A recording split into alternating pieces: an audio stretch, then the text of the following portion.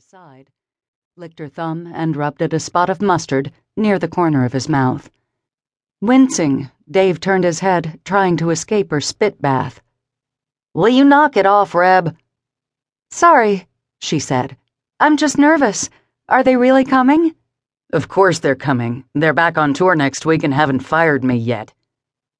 Dave scowled and clutched at his blanket with one hand. He could almost grip it tightly now. Rebecca wavered between pride and despair when confronted by how far Dave had come since his accident and how far he had left to go in his recovery. "And they are never going to go for this plan, Reb. Never, never." "I'll just be filling in for you temporarily, Dave, until you can go back on tour with them. You're unquestionably the best front-of-house engineer on the planet, and you've come up with the perfect solution for their dilemma. They're not going to fire you." "They don't really have a choice, Reb. I can't continue as their FOH if I can't reach my soundboard. And even if I could reach it, there's no way I can adjust the sliders fast enough to keep up with the band during a live show." "But you will, Dave. You just need more time to recover. I can work your soundboard until you're ready to go back to work. I'm happy to help you out." In reality, he was helping her as much as she was helping him. No metal band wanted to hire a female live sound engineer.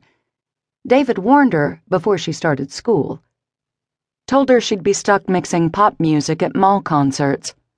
She'd been determined to show him otherwise, but so far, determination had gotten her a long way toward nowhere.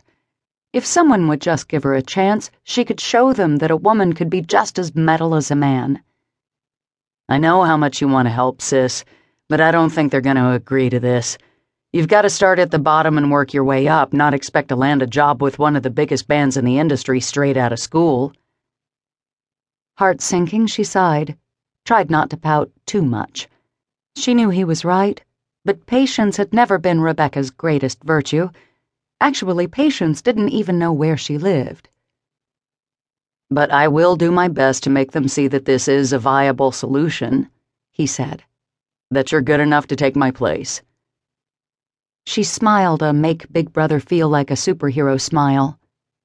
"Really?" "Just don't be too disappointed if they say no." It would crush her. She worshipped sinners and every note of every song that had ever been produced by their talented hands, fingers, mouths, feet, and any other body part they used to create music. In college, Rebecca had done her capstone project on Sinners. It had been proclaimed brilliant and propelled her to the head of her graduating class. Dave smiled at her, his gaze moving from hers to her recently dyed hair. He cringed. "Has Mom seen your hair?" he asked. Rebecca grinned and smoothed her platinum blonde shoulder-length hair with one hand. She'd recently dyed the underlayer cobalt blue.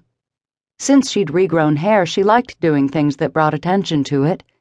Strange how being entirely bald at 24 would do that to a girl.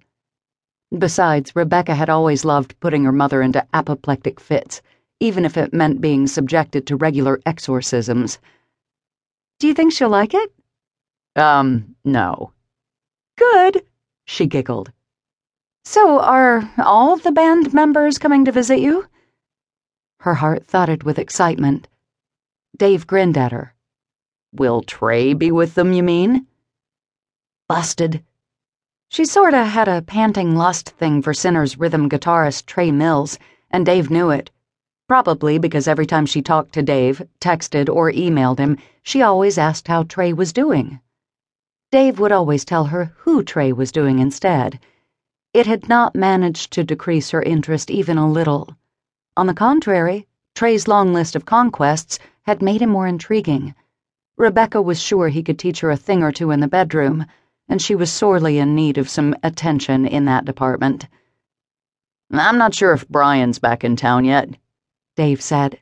"He's probably still in Kansas City with his wife, but I'm pretty sure the rest of them will stop in, including Trey can't keep it in his pants Mills. You'd do best to stay away from him, Reb." No. That would not be best by any stretch of the imagination. The man was made to be devoured whole. Who cared about the following indigestion? Not her. A set of knuckles rapped against the outside of the door. Was that them? Rebecca's heart skipped a beat. Come in, Dave called. The door swung open.